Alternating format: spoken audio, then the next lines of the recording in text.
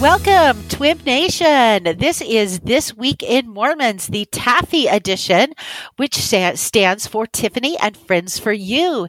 And tonight, I am here with a new friend. Her name is Cassandra. Cassandra, welcome to This Week in Mormons. Thanks so much. It's so weird listening to you because, I'm used to you saying all that in my earpiece, but at 1.5 times speed. So yeah, it's great to be here. Yes, Cassandra, I am going to have you tell the listeners your last name because I am horrible at pronunciation and I will just ruin it. So tell everyone what your last name is. My last name is Joni, and you said my first name correctly, so kudos. My last name is Albanian because that's where my husband's from, and they like to combine a G and a J and confuse all of the Americans. So. Okay, thank you. So my new friend tonight is Cassandra Joni. So thank you very much. And as you can probably tell from listening to Cassandra, she is a listener who sent an email into TWIM and said she'd like to record with me. And I am just having so much fun recording with the listeners. So when you are a new listener, when you are not a new listener, when you are a listener who is podcasting with me for the first time, I like to ask a couple of different questions. First of all, I'd like you to give a brief introduction of yourself. And after you do that, I'm just going to ask you a couple TWIM related questions so our listeners understand your love of TWIM. So why don't you tell us a little bit about yourself, Cassandra? First of all, let's start with where you live, what you do. Yeah, so I'm currently a grad student in physician assistant school. I graduate in December, which is super exciting because it's taken a long time to get here. I live in Virginia. I'm originally from Washington State, over by the Seattle area. Did a stint in Utah for a couple years where I met my husband and we got married during COVID, which was a wild ride because the temples were not open and then they were, and then that was a whole thing. It was great. And he was very supportive and just said, as long as you don't make me go back to Idaho where it's too cold, I will go with you anywhere. So we moved to Virginia for PA school and we've been here for the last couple of years and we don't know what's coming next. So we'll just see what happens. I was going to say he must have been over in eastern Idaho because that is the part of Idaho that is cold.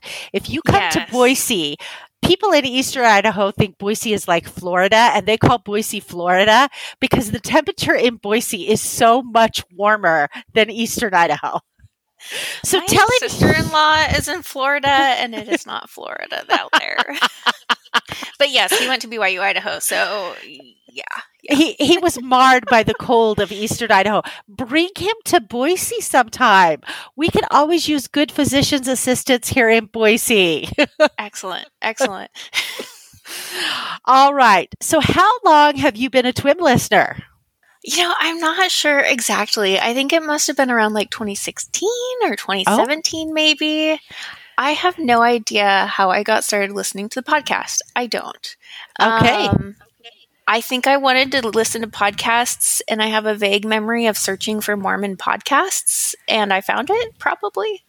And I've just listened off and on since then and catch up if I don't listen for a couple months, and it's a great podcast. It's fun. Thank you. So how do you like to listen to your podcast? Do you listen to them while you're driving, while you're doing your housework, while you're walking? How do you consume? Yes, to most of those. Most of the time I'm driving, Okay. Especially on road trips, sometimes with housework. And I like to attempt watercolor sometimes, so sometimes I'll listen to it while I'm doing that. But yeah, probably 3 times out of 4, it's driving. Awesome. Well, me too. I would say I'm either walking or I am in my car driving when I'm listening to podcasts. So. All right. Well, let's just talk a little bit about what's going on in our lives. Halloween is coming up. And for me, tomorrow night, we have our ward Christmas party, our ward Halloween party. And we are doing I shouldn't say it's a Halloween party. It's a harvest party. We always do a soup and chili cook-off. So we have 2 categories. We have one category for soup and one category for chili. And so we have 2 winners, one in each category, and we have a traveling trophy that I made out of items found at the Deseret Industries. So every year I have to remember who won the previous year and go collect the trophy from them and say, you only get this trophy for a year unless you come back and win the contest again.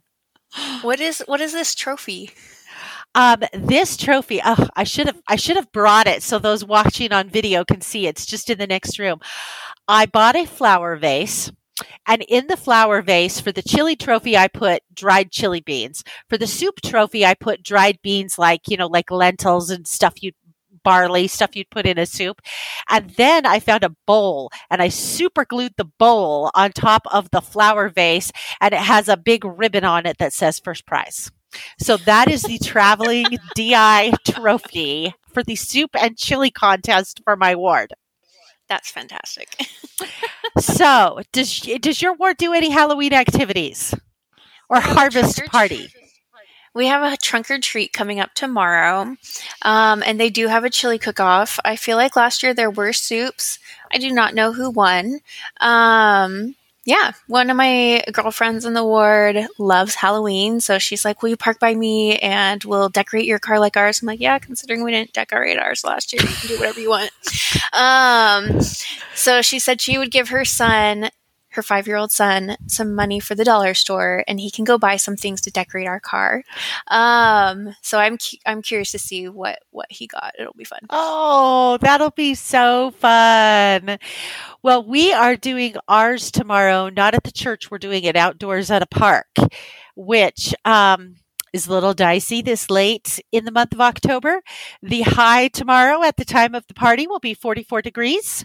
So it will be a bit chilly. So hopefully the soup will be nice and hot, and that will keep people warm. I don't think we're probably going to linger longer tomorrow. I think people are going to consume their soup and skedaddle on out of there because, like I said, it's going to be a bit cold. But that's the risk you take if you want to do something at the end of October. I mean, we were down to the 40s last week, but this week we popped back up, and I'm looking at the weather right now.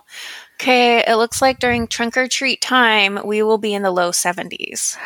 Oh, I'm so jealous. You are having the weather that we had last week. I think it's worked its way across the country because we were in the high 60s, low 70s last week, which makes the 40s all that much more colder. It is. It's true.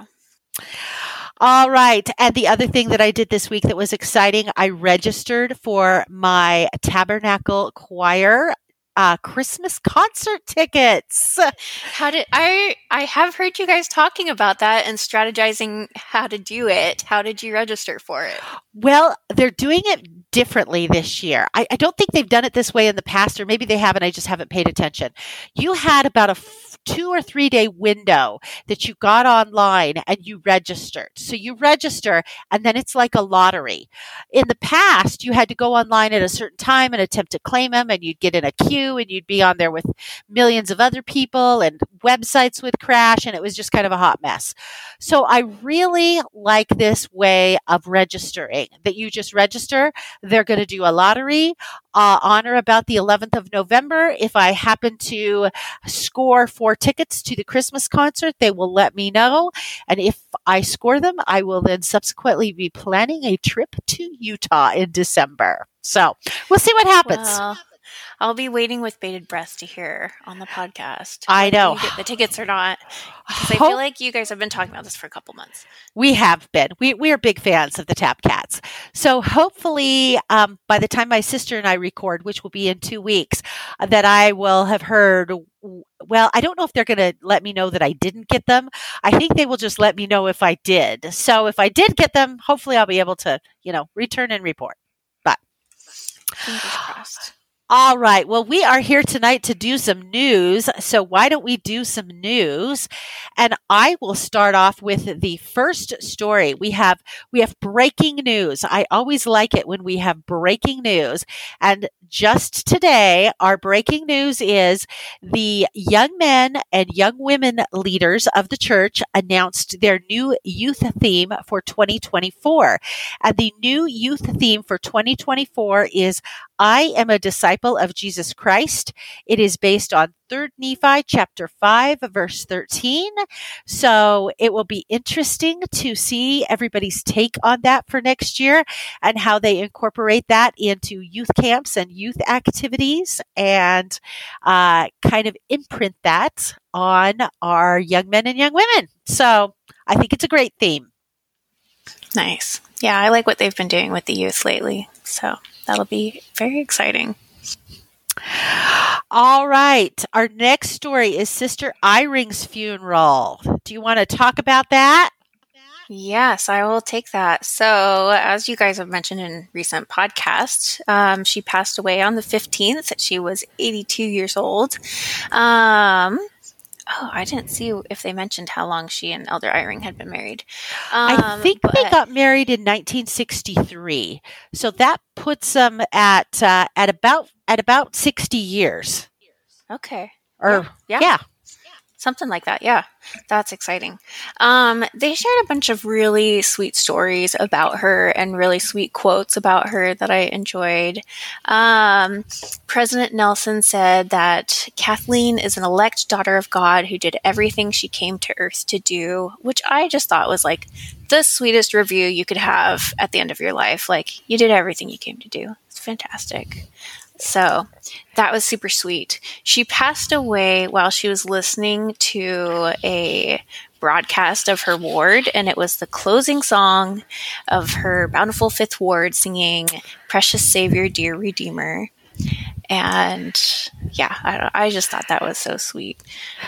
Well, that just gave me chills when I read that in the article, that she got to hear this beautiful music as she was leaving this mortal existence.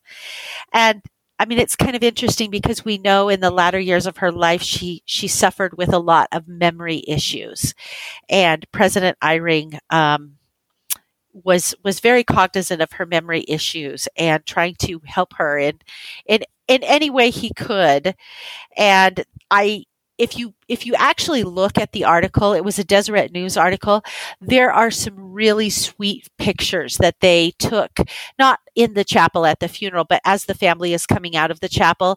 She had a bunch of great grandsons that were her pallbearers, and they put the casket into the hearse, and President Eyring, there's a picture of him going over and touching the casket, and then he's holding hands with one of his great grandsons, and just some very, actually, I think it was the grandsons who were the pallbearers, and then he was holding hands in one of the photos with a great grandson. So, yeah, I saw that photo, and it was just so sweet, and everyone just kind of has like, I don't know, it made me think of the funerals my family has had, where it feels like a really, like you're sad, but you're grateful you have the gospel and you have this eternal perspective, and it's really nice to see a lot of family gathered together, and it's there's a happy thing about that, and I kind of just, I don't know, I'm sure everyone is grieving a lot, but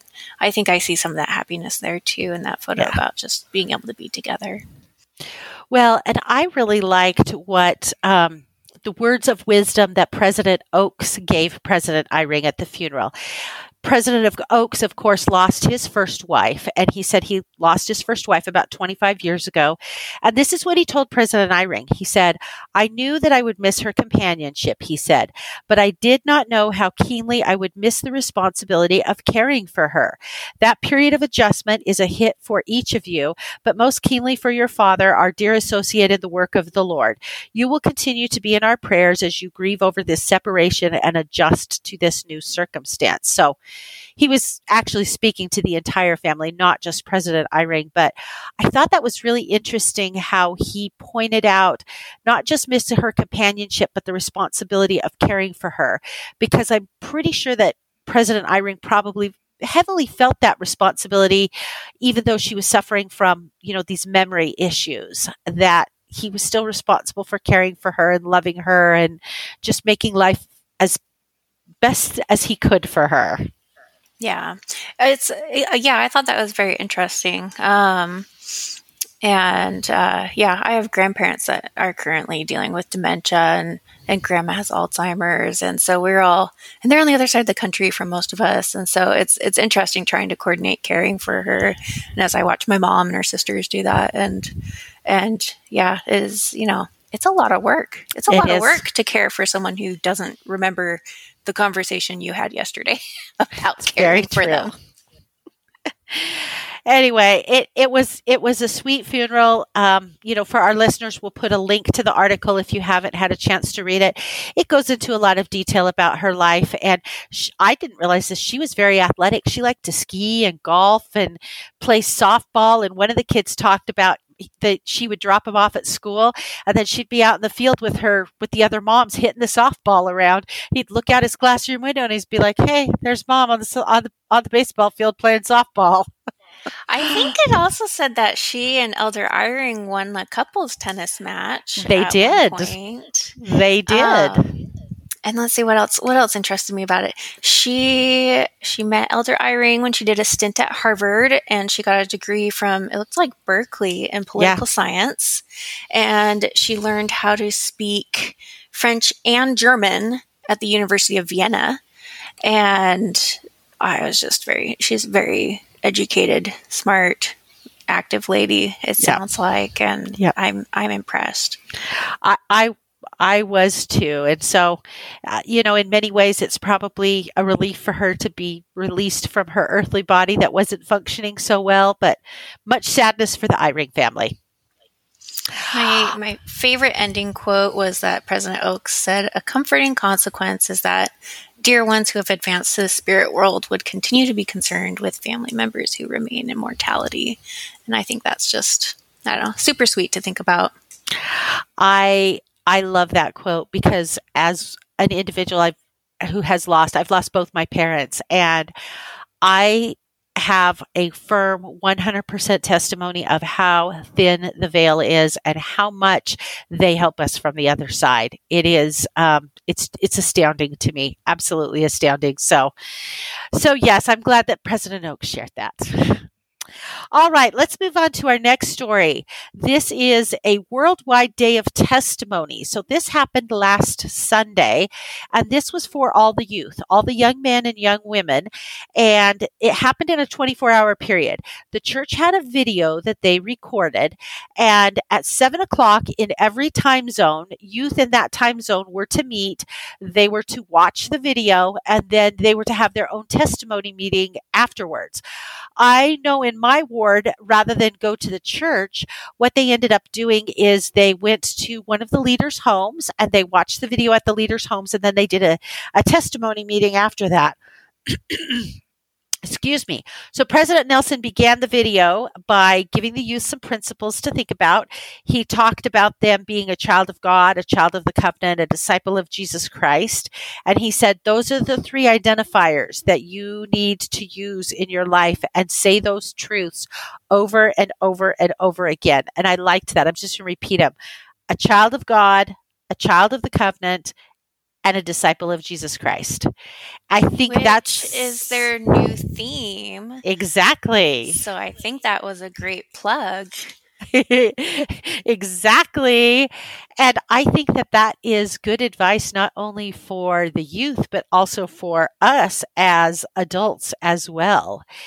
And he then talks about, they need to learn to receive personal revelation. He talked about the word of wisdom and the law of chastity. He also said, hey, if you have strayed off the covenant path, don't think that you're too far gone, or that it's too hard to get back, or you don't have any opportunity to get back. He said, through the atonement of Jesus Christ, your future is bright and brilliant. And then what I thought was really interesting is President Freeman. They had a little clip of President Freeman. She was at Thanksgiving Point standing in front of a statue entitled, "It is I, Be Not Afraid." Is that where they were? I could not figure out where they were. I was like, where are all these cool statues in that video? Yes, they were at Thanksgiving Point, which if you live in Utah is right at Point of the Mountain on the Utah County side of Point of the Mountain. I enjoy that the reference for Thanksgiving Point is Point of the Mountain, which is also not helpful for people from Utah. Exactly. It's very true. When you're driving down I-15, it's the part where the mountain kind of like juts out a bit more and you go around a larger curve, and it's halfway between Salt Lake and Provo. I did not think about cool. that. I didn't know that all those statues were there. So next time we're in Utah, maybe we'll go find them. Yes. And President Lund chose a sculpture depicting the first vision where the Savior ministered to a teenage Joseph Smith. That's what he stood in front of. And he says, it is fascinating to me that Heavenly Father answered his prayer. He's talking about Joseph Smith by first calling him by his name. Heavenly Father knew him. And anyway, the article then goes on to have little quips and quotes from literally all of the gatherings that happened all over the world. What Deseret News had requested, or this may even be the Church News, I can't remember which one this came from. I believe it came from Deseret News, that bishops send in pictures of their youth testimony meeting and then a little bit of information about what was happening at their youth testimony meeting. So the article was filled with all sorts of pictures of youth all over the world, and then quotes from youth all over the world about what they thought about this testimony meeting. And so I did not go to the one in my ward because I am not in Young Women's, so I was not invited, but I'm sure it was wonderful. I did ask my daughter. She lives with my 16-year-old daughter lives with her dad, so she's not in my ward. She goes to a different ward, what hers was like, and she said, well, all of the girls bore their testimony, but only one boy did. I said, well, that's about right. Sounds like the boys. That's awesome. But she liked it. She enjoyed it. So that was the report that I received. Excellent. All right. Let's move on to our next story about Elder Christofferson and Bishop Kosay. Kosay. Thank you. Yes. If I can diverge for a second, I please. have a special tie to Bishop Kosay. Oh, please share. I have never met him. He probably has no idea who I am. But my husband and I bought his car 3 years ago. We were looking for a car. We wanted to switch to an SUV, and we were looking for a Toyota. And then we realized we had to maybe look for a little bit older for our budget. And there was this lovely little Toyota SUV that was there for a reasonable price. And my husband coordinates with the guy, and the guy's like, yeah, I'm selling it for kind of like a CEO sort of person who just doesn't want people coming to his house. And so he test drives the car, and like, it's really good. And so I haven't seen it at this point, but he's like, let's buy it. I'm like, okay, I trust you. And so he's texting with the guy that's selling it. And the guy's like, yeah, they want you to pay by a cashier's check. And he's like, okay, who do I make it out to? And he says, well, make it out to Gerald Kosay. And my husband's like, is there another French guy with that name in the Salt Lake Valley? I think that's really unlikely. So when we go to pay for the car and pick it up, we're like, so is that the Gerald Kosay? And the guy's like, yeah, it is. Apparently he worked for the guys at church headquarters with the fleet of vehicles. And apparently sometimes the general authorities will come down and be all like, hey, I need help selling a car. Can you help me on the side? I wonder if they get like a little tip or something. I don't know, or percentage of what they sell it for. Totally guessing here. That's kind of funny, but I never thought about that. But that makes sense, because it's not like if you're Elder Holland, you're going to go put on Facebook, hey, I got my car for sale. Text me if you want to buy it. Yeah. I mean, we bought it directly from him, not from the church. Yeah. But the address on the lease was for the church headquarters address. Oh, interesting. So it was interesting. Yes. And we felt very blessed because we bought that car after having a couple of car accidents that were not either of our faults, but they were too close together for us to want to ever have sedans again. And I was just like, we have a blessed vehicle. Aww. It was driven by Gerald Kosay, and it was incredibly clean when we bought it. And it was over 10 years old. And even the little cup holders had no little dirt in the edges. So, I thought of him when I was reading about this Brazil conference, which is the whole point of this tangent. And Because he did. it ties into the Brazil conference. Explain to our listeners how this ties into the Brazil conference. It ties into the Brazil conference because they're talking about being good stewards of the earth and keeping things clean. Now, I do not know if he cleaned that car with environmentally friendly cleaning supplies, but I'll think he did because they did a good job. But yes, this was a conference in Brazil, and it was hosted by a group called, and oh gosh, my cousin married a lovely lady from Brazil who I wish I had asked her how to pronounce these before coming on, but oh well. A group called Robel del Sur, which is a group of members and friends of the church. And they wanted to host our stewardship of God's creation, which was a 4-day conference. So they had Elder Christofferson come down. This was and Bishop Kosei videoed in. This was in Florianopolis, Brazil. And they just talked about sustainability, environmental health. They emphasized that, how do I explain this? How the earth is like a gift to us, and we are responsible to, pay attention to how we're treating it because it affects other people around us. And so how can we use what we're given to help our communities? And I just really appreciated how they went over that. I loved this article. And let me tell you why I loved this article. Here is what I learned from this article. When Bishop Kosei spoke, he said that the presiding bishopric has 6 sustainability priorities. I had never heard of that before. And so I was completely fascinated by this. So I just want to go through what their 6 sustainability priorities are. So, I mean, he is not just like, oh, yeah, we should be good stewards of the earth. This is a priority for them as a presiding bishopric. And as a presiding bishopric, they are responsible for the temporal needs of the church and the church temporally. And their first one was increase energy efficiency and use of renewable resources. Their second one was conserve water through water-wise landscaping design, smart technology use, and water management plans. Their third one was avoid material waste through reduction, reuse, and recycling, packaging solutions, and building methods. Their fourth was improve air quality and reduce emissions. Fifth, practice sustainable design and development and construction. And sixth, engage in sustainable farming and ranching practices. Yes, I loved that list. I knew that the church was paying attention to things like that because during some rabbit hole of research a couple years ago, I found some weird, random PowerPoint from the church sustainability department. So the information's out there if you try to find it, but they don't capitalize on it very often. They don't. But Bishop Kosei's list, let's see. So he mentioned for number 1, they have 500 solar energy projects around the entire world. Yeah.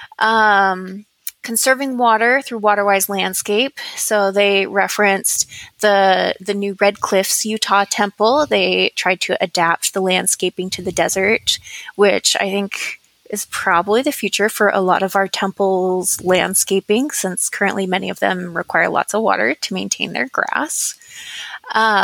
He talked about the coming 2024, we're going to have new sacrament meeting cups because they are transitioning to 100% recycled plastic instead of the previous 40 to 70% recycled plastic. And a bunch of other things. They try to have fuel efficient vehicles for the Faith's global fleet, as they called it, which sounds very exciting. And when they build temples and church buildings, they try to think about the environment and the society that they're building in and what it's going to cost and to maintain it and how that's going to affect the environment as they maintain these buildings. And then any farmers out there will hopefully appreciate this and understand it better than I do, but they try to use cover crops, crop rotation, no-till farming, grazing management, and greenhouse gas capture to be good stewards. No, I really loved this. This is a principle that I feel really strongly about, and I wish that they would talk about it more. In fact, when I saw this list of their 6 sustainability practices, the first thing that came to mind is I was like, we have some very extremely politically right-wing people in the church. Do they know that these are your practices? Because if they did, they might call you liberal. It's true. It's true. Yeah. I friends of mine that are from abroad have told me, like, okay, people in the United States think the church is very, very conservative, but worldwide, there's countries in which it's considered very liberal, and they are pushing things.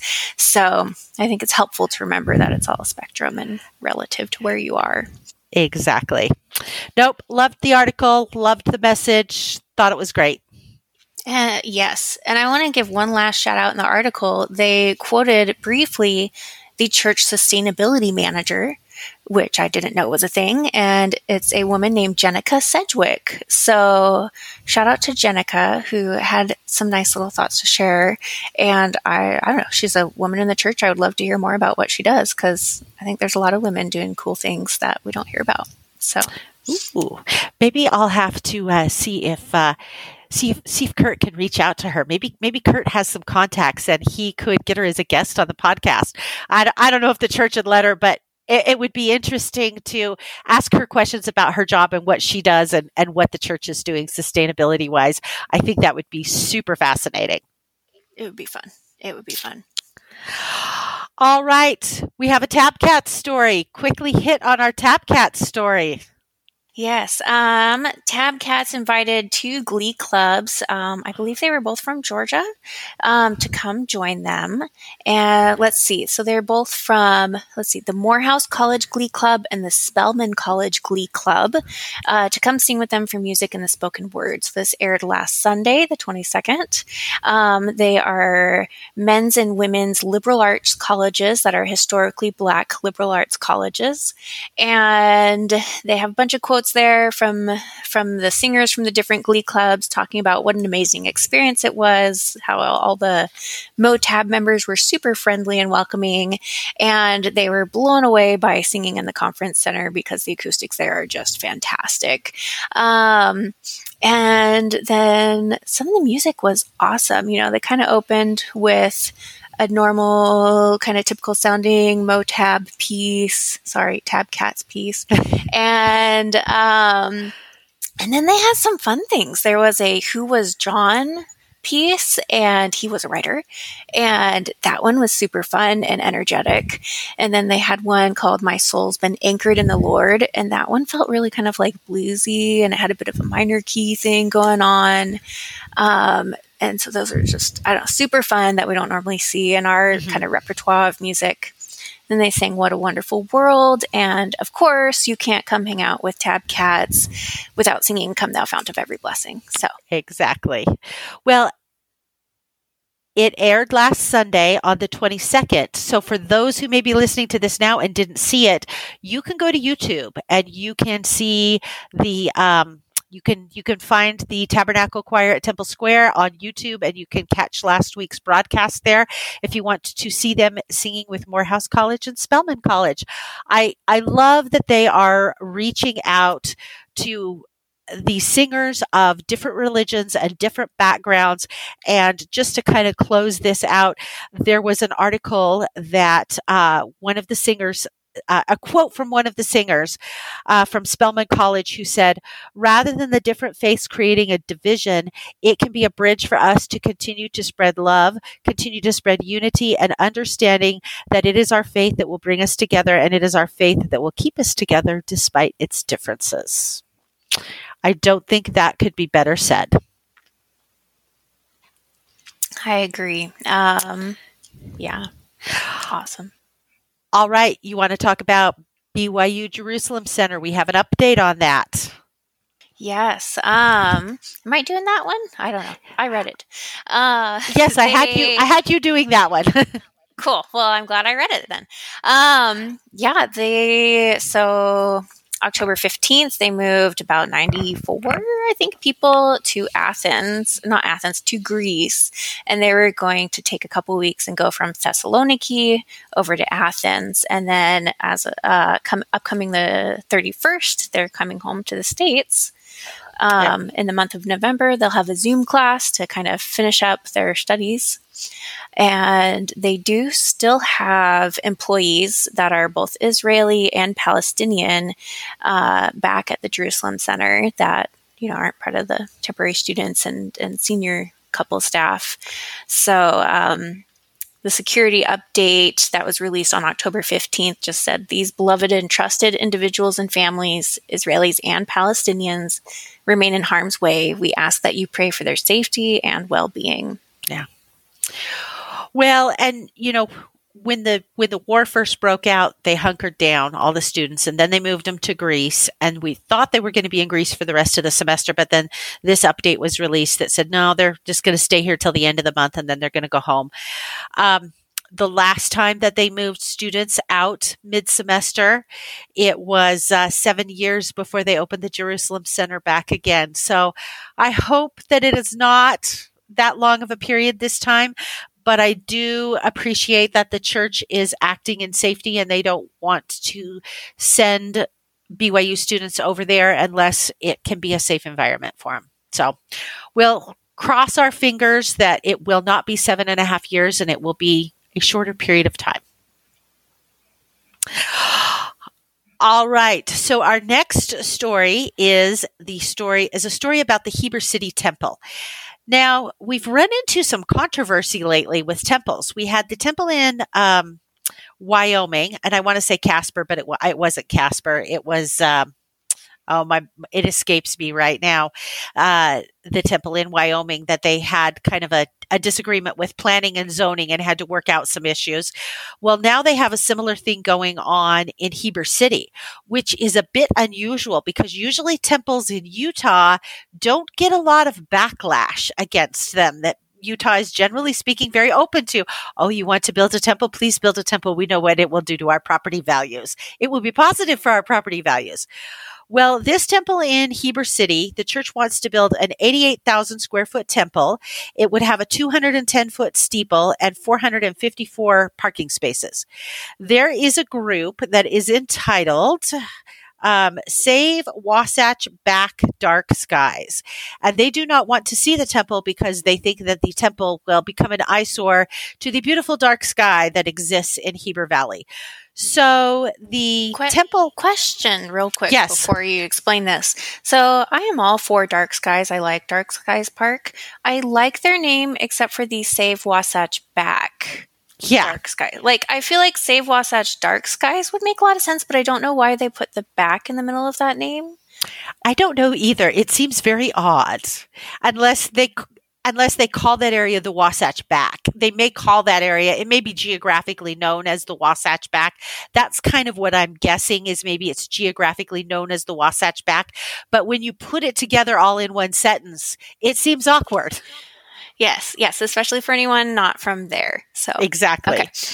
So the temple has gone through, I believe, the Planning and Zoning Commission, and the church again is trying to work with everybody, but it's kind of interesting because it's in a residential area, which is not unusual. We build temples in residential areas. And under the current zoning, the residential areas allows for churches and temples as a conditional use.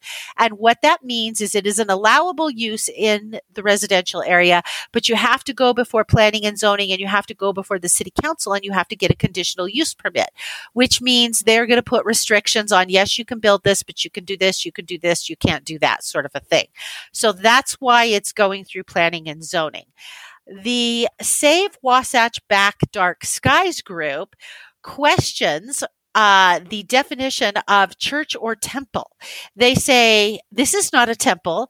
They contend that this building meets the definition of a club or limited membership, because you have to have a recommend to get into the temple, because not everybody can go into the temple, that it is not a church or a temple, and it's not allowable in this particular residential area and not allowable for a conditional use permit because it's really a club with limited membership.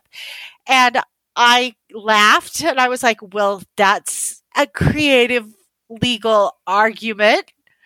I don't know how far you'll get with that, but props to you for coming up with something new I've never heard before. I mean, so that is the definition of a Mormon temple. And since this code was written in Utah, I imagine it, like, often don't they define terms in these legal things? So what if you flip the pages or go to the city code somewhere, like maybe they'll have a definition for temple? Usually maybe they don't. They usually don't. Usually when they say, I mean, I have never seen temple in a code here in Idaho because while we have a lot of members of the church here, we do not have the volume that exists down in Utah. So it kind of makes sense to me in Utah that they would have church or temple. And it is kind of universally understood what those items are. So yes. Now, anyway, if you talk about temples for other churches, are they limited use? I don't know. I had a professor once invite me to her, I think she was Sikh, and she said I could come visit their temple, and they had lots of yummy Indian food that I could come check out. So maybe, I don't know. Anyway, the Planning Commission is having a meeting next Wednesday at the Wasatch County Senior Center. And so we'll have to just continue to follow this story and see what happens. Again, the church always does try and say, okay, maybe we can make some adjustments here or there to, make everybody happy. But it sounds like this group just flat out doesn't want the temple regardless of adjustments. So this will be an interesting story to follow and see what happens. Yeah, for sure. It's always interesting to see what happens with planning Cody, Wyoming, not Casper. Cody. That's where they were having the other problem. I knew it wasn't Casper, but it was Cody. And I knew it started with a C. It just took me a minute.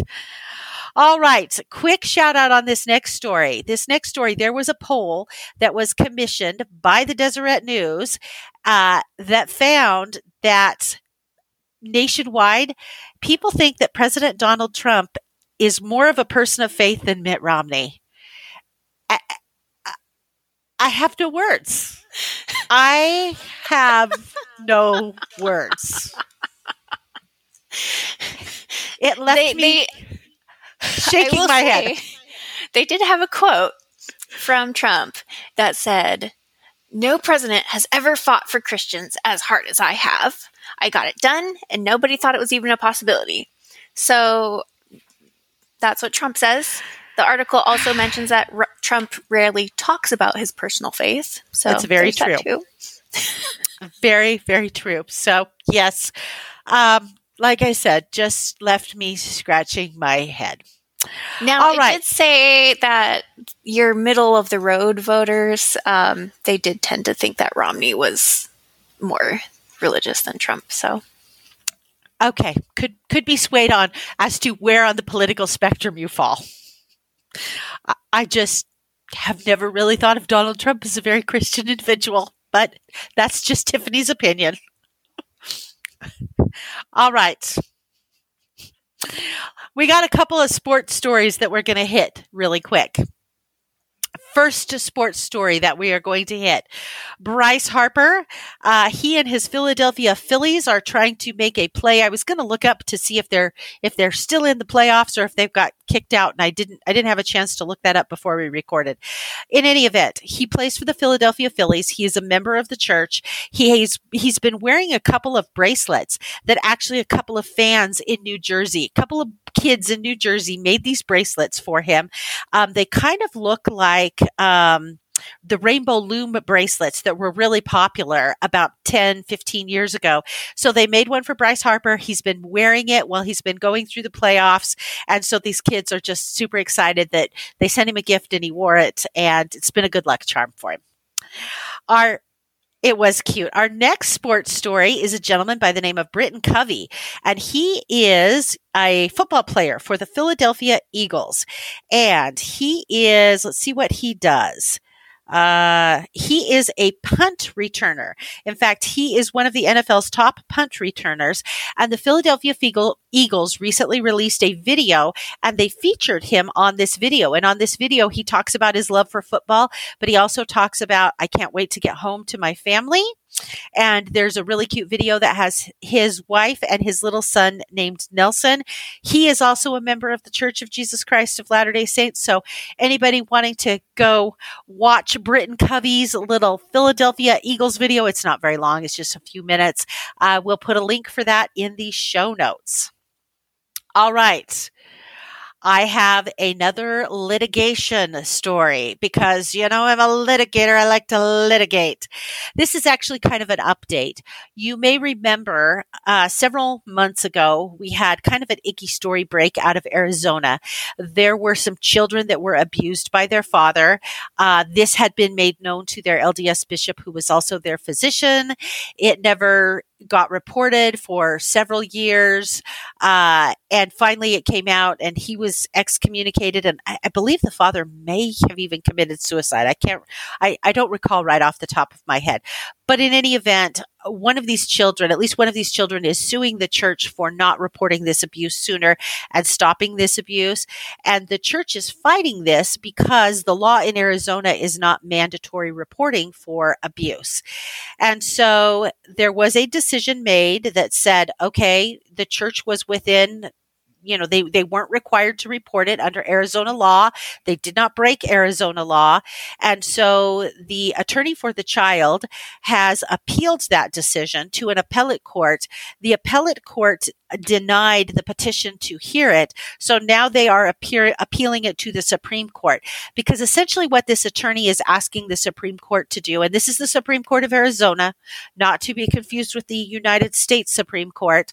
They are appealing this to the Supreme Court of Arizona, and they want the Supreme Court of Arizona to essentially say this particular statute that protects members of the clergy from disclosing sexual abuse and that type of stuff when it comes in as part of a confession should be considered unconstitutional.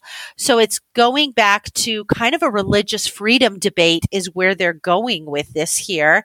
And it will be interesting. It says the case goes to the Supreme Court after the Court of Appeals late Tuesday refused to consider the issue. So it will be interesting to see if the Supreme Court in Utah decides to take this case, or not Utah, excuse me, the Supreme Court in Arizona decides to take this case up, because I have a lot of mixed feelings on this. You probably have like your attorney feelings, which are about whether or not it is actually unconstitutional. Yes. And then there's the feelings about mandatory reporting and the church, which and they go into that a bit in the article too, and talking about, I think the bishop wanted to report it and he was being told that he shouldn't because the state protects that type of confidence. And that's hard because your counselors and social workers and whatnot, if they want to report that sort of thing, they're obligated to. So exactly. The law agrees with them. That's a tricky place to be. It is a tricky place to be, because I definitely understand the argument of, hey, you want to be able to confess to your clergy and work through those issues with your clergy and the protection of that. I get that. But at the same time, I'm so for protecting the kids as well. And my biggest concern is we have a lay clergy. And sometimes you get the leadership lottery and you get bishops that are more adept at being able to handle and deal with this situation. And then also getting help for the kids, and you have bishops who are not. And when you look at what happened in this case, there was literally just a failure all the way around, in my opinion. So I hope that we can just learn from this and because again, I'm also a protector of religious freedom. I don't want to see religious freedom infringed upon. And there's so many things that are trying to chip away at religious freedom, and I don't want to see that infringed upon. But there has to be a balance in how you also protect these kids as well. And I am not quite sure what that looks like. I'm not sure either. People go to school for a long time to learn how to protect children and help them, and to expect lay clergy to know how to navigate these things is a bit of a tall order. It is. Um, It is. All right, we will finish up our news segment with the last legal one for the day. We've had a lot of legal ones on this one. If you are a longtime listener of TWIM, you know that my sister Ariane and I have been following the cookie wars religiously. The cookie wars. This was started by Crumble Cookie. They sued two other cookie companies. They sued Crave and they sued Dirty Dough. They settled their lawsuit with Crave in 2022, and so they had their lawsuit with Dirty Dough remaining. Now, their lawsuit with Dirty Dough is they basically said, hey, trademark infringement. Your boxes are just like our boxes. And one of the guys who started Dirty Dough used to work for us, and he downloaded a whole bunch of cookie recipes before he left, and he knew our trade secrets, and he turned around and started Dirty Dough to compete with us. And so that was kind of the basis of the lawsuit. Well, these two companies have reached a settlement agreement. It in all likelihood will be a confidential settlement agreement. It had pen to paper has not been done as of yet, but they are working out. They've in theory reached their terms, which is quite honestly what happens often in lawsuits is you get together, you reach your general idea of what your terms are, and then you put pen to paper and you hammer that back and forth between the lawyers several different times. But one thing that they did say was going to change is Dirty Dough is going to retool their boxes so that their boxes do not look like Crumble boxes. They were a different color than Crumble boxes, but they were the same shape as Crumble boxes, and so which are long and oblong, and so they're going to retool their boxes so that their boxes look different than Crumble boxes. But it appears that the cookie wars will be ending. I have loved the cookie wars so much. I have told so many people about the cookie wars. Whenever people talk about Crumble or like back in January, you guys were talking about cookie wars. I remember a day when I was on a surgery rotation with some women. Had some sort of surgery going on. We got talking about pastries, and I was like, did you know there's a cookie war in Utah? And they were fascinated. And it was the greatest surgery conversation I have ever had. And it's been really good press for Dirty Dough, who I never heard of before Crumble sued them. Never heard of them. Never. Well, and Dirty Dough hired a really smart PR firm, and they did some great billboards in Utah, some great social media in Utah. I mean, they really exploited this lawsuit to the fullest extent of what they could. I mean, their videos, have you watched the videos? Yes, I've watched the videos. They're hilarious. They kill me. The attorneys and the snickering and the trying to like talk to the little kids at their little like cookie stand, and oh my gosh, it's just amazing. I know. So yes, while I am happy that the lawsuit is settling, I'm also a bit sad as well because it's provided a lot of material for us here on TWIM. I'm sad. I'm sad it's ending. Yeah. It should have just gone on forever. Well, all good lawsuits must come to an end. Eventually people get tired of paying their lawyers and they're like, I just want to settle. Your legal bill's too much. That is really what it comes down to. All right. Let's move on to Mormons behaving badly. Okay, so I've got a couple of quick updates in Mormons behaving badly, and then I have a brand new Mormon behaving badly. So, Lori Vallow. There has been an extradition warrant signed by the governor of the state of Idaho to extradite her to Arizona to face her charges in Arizona for the death of her husband in Arizona. And so that will be headed to Arizona. Ammon Bundy. I have a quick Ammon Bundy update. He again has failed he filed paperwork with the court, but he didn't pay the proper legal fees. And so if you don't pay the proper legal fees, the court really doesn't consider your paperwork filed. And so the court's trying to encourage him. And he's like, well, I'm harvesting my apples right now. I'm just kind of too busy for this. This is paperwork. Isn't he your Hall of Famer? Oh, yes. Yes. He is a Lifetime Achievement Award winner in the category of Mormons behaving badly.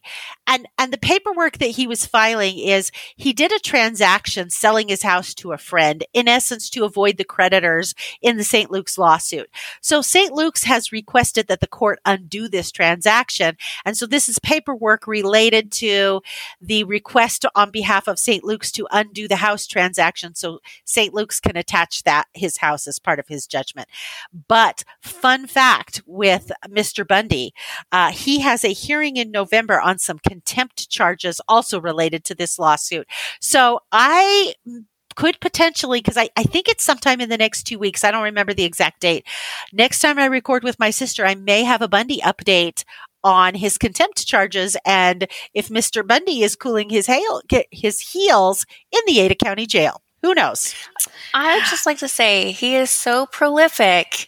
He even gets the court angry at him for his paperwork. It's true.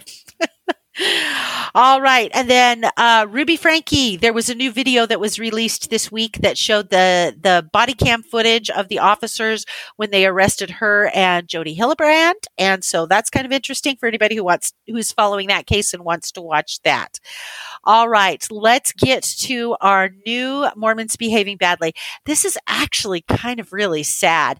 This is another doomsday family, which ironically started in Arizona. And that's where Lori Vallow came from too. But she hooked up with Chad Daybell, who was in Rexburg. So it's all kind of interconnected.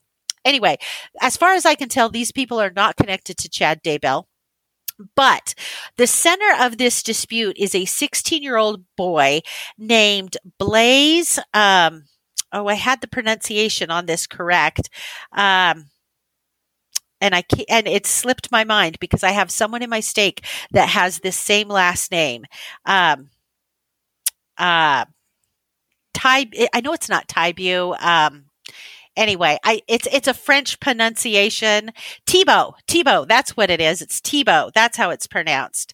Anyway, so the 16-year-old is named Blaze Thibault. And what had happened is Blaze's mother is named Spring. Blaze's mother began following prepper type stuff, and Spring has a brother named Brooke. Brooke lives in Provo, and she got Brooke into the prepper stuff. She also got her older daughter, who is married, into the prepper stuff. And they were feeling like this was the end of days. We need to go to Idaho. And so what had happened is they had bought a whole bunch of, tents and survival gear and stuff like that. And they boarded a plane to Idaho. They have them arriving in Boise. They have them getting into a vehicle in Boise, a Lexus 4x4. But they don't know where they went after that. And so Blaze, the 16-year-old, his father believes he was not part of that. And his father believes that the mother, her brother, and Blaze's sister all think that Blaze is some sort of a divinic servant who plays a significant role in the Savior's return. They feel that they needed to take him to an undisclosed location where he would receive his calling and understand his role in the second coming. The father fears for his safety, especially if he is contentious or rebellious or belligerent. He feels that his brother-in-law would restrain him or do something that would incapacitate him. As far as the father could tell, the 16-year-old had no interest in his mom's end of days prepper stuff. So dad filed some paperwork in Arizona to say, I'm concerned for my son. The judge in Arizona has given the dad temporary custody. And so the dad has the custody order that he's been able to bring to Idaho to say, hey, can we, if you find him, let me know. They also believe that maybe the group might have entered Canada. And so kind of a sad deal for the dad, and kind of hard to understand how people kind of get so off track sometimes, but apparently it happens.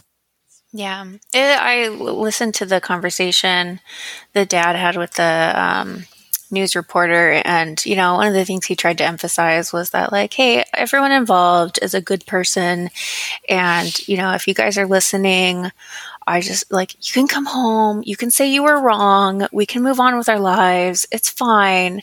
But, just please come home. And, I think it's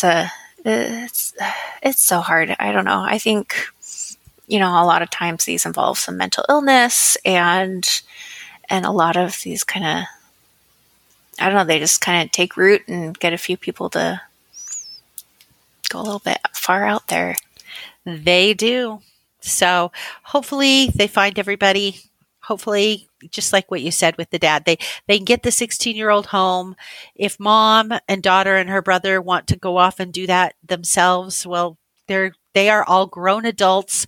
They can do what they want. So, okay, well, let's move on to favorite things. We're going to do 2 things tonight for favorite things. First of all, you're going to share a book that you like. I'm going to share a podcast, and then we are going to both try yummy treats that we've never tried before in our little segment of Could This Be a Favorite Thing?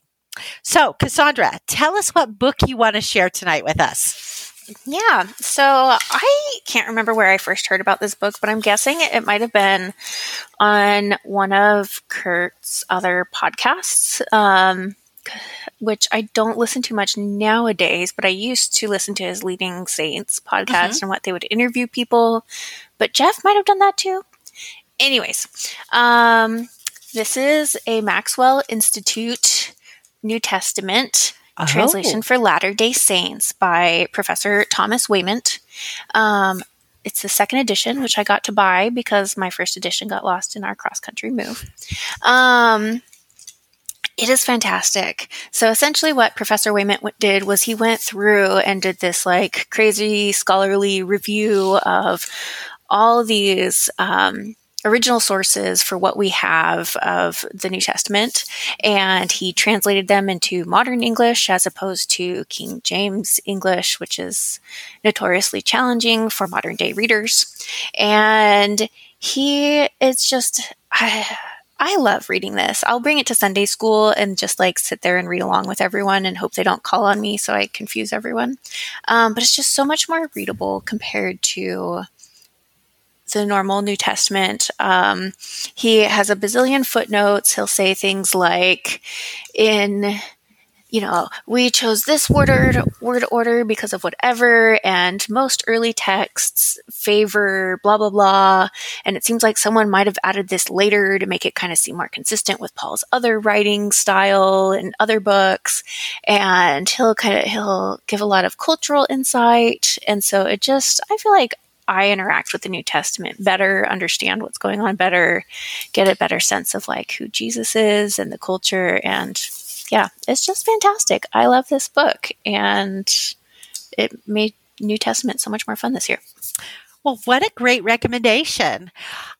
I'm going to go the opposite of your recommendation, and I'm going to talk about a podcast that's true crime. So probably not as uplifting as I have true the New Testament. In the New Testament. You do.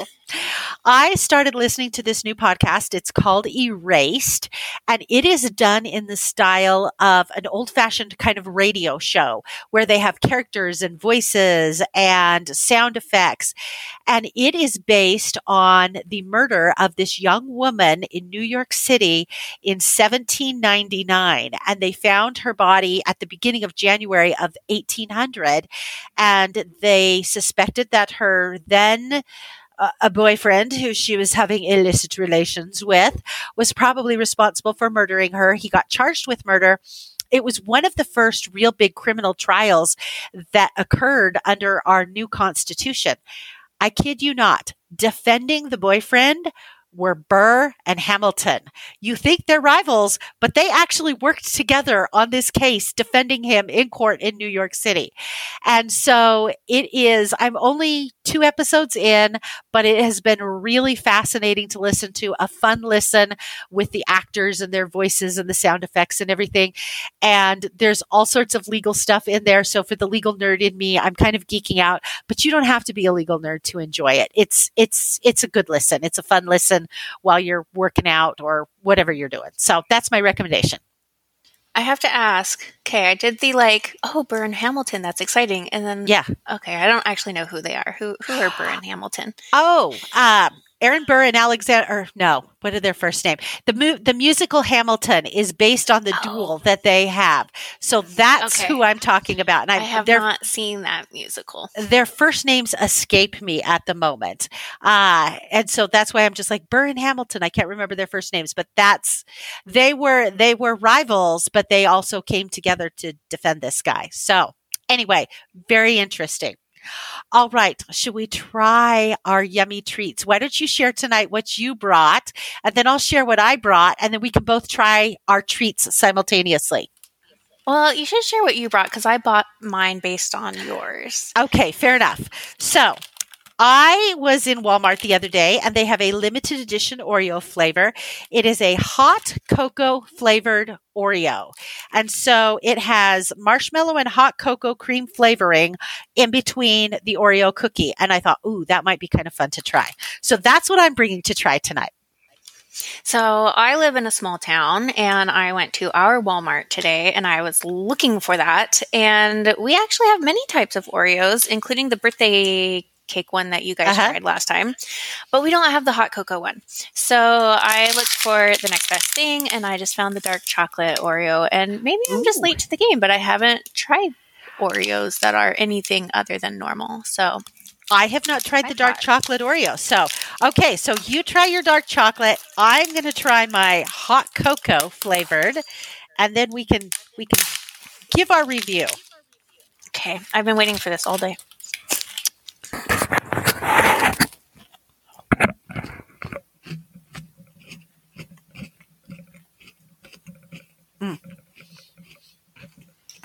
Yeah, that is really good. I would buy that again. It's like an Oreo with a punch of fudginess. Oh, so mine has the chocolate in the center, and then it has marshmallow. And I have never met any form of marshmallow that I don't like. So given the fact that it has the chocolate plus the marshmallow, this is a definite win for me. I would so buy this again. I'm going to have to hide the package because otherwise I might consume the whole thing tonight. Very good. It's delicious. All right. Well, Twim Nation, thank you very much for joining Cassandra and I tonight. And Cassandra, it was absolutely a pleasure to have you here. I enjoyed our conversation. I hope that you enjoyed it too, and that you will come back and do this with me again. Thank you so much. It's been super fun and just, I don't know, awesome to meet y'all in person. I hope anyone else who wants to do this will come and visit you guys. Exactly. Because you're just so fun. Oh, you're so sweet. So, Twim Nation, you can find This Week in Mormons on Facebook, on Instagram, on X, formerly known as Twitter. If you have any questions or comments, you can reach out at contact@thisweekinmormons.com. And last of all, we need to give a plug for Patreon. If you want to be a supporter of Twim, you can join Patreon. You can pledge $2-3 a month, whatever you feel comfortable with, to help us keep the lights on. And Patreon subscribers do get additional content. In fact, Cassandra and I are going to record some additional content for Patreon when we're done. We are going to record a story on Greg Olson. We're going to talk about Halloween in Daybreak, Utah, and we're going to talk about pickleball. So if you want to hear our thoughts on those, join and be a Patreon subscriber. All right. Thanks, Twim Nation. Have a good night. Thank you, everybody. Good night.